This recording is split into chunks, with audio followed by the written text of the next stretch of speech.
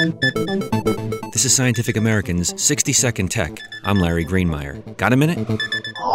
Robots have evolved in leaps and bounds in recent years, but they still cannot safely leap or bound. They have to move carefully. If a robot were to fall from an elevated surface, for the most part it would crash down like a bag of rocks. Not ideal if that robot is on a rescue mission.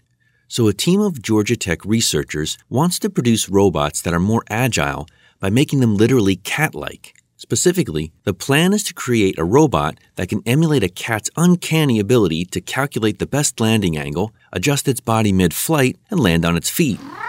So far, the research team has been able to build a robot capable of computing landing angles during test falls. They hope to eventually give the robots joints that can twist or flip their bodies to stick the landing, regardless of the angle. To do that, they'll need better motors and servos. The ones available today are not fast enough to sufficiently adjust a robot's body in real time. Baby steps. David Bell didn't develop the cityscape acrobatic activity known as parkour overnight, and the typical house cat has had tens of thousands of years to perfect the soft landing.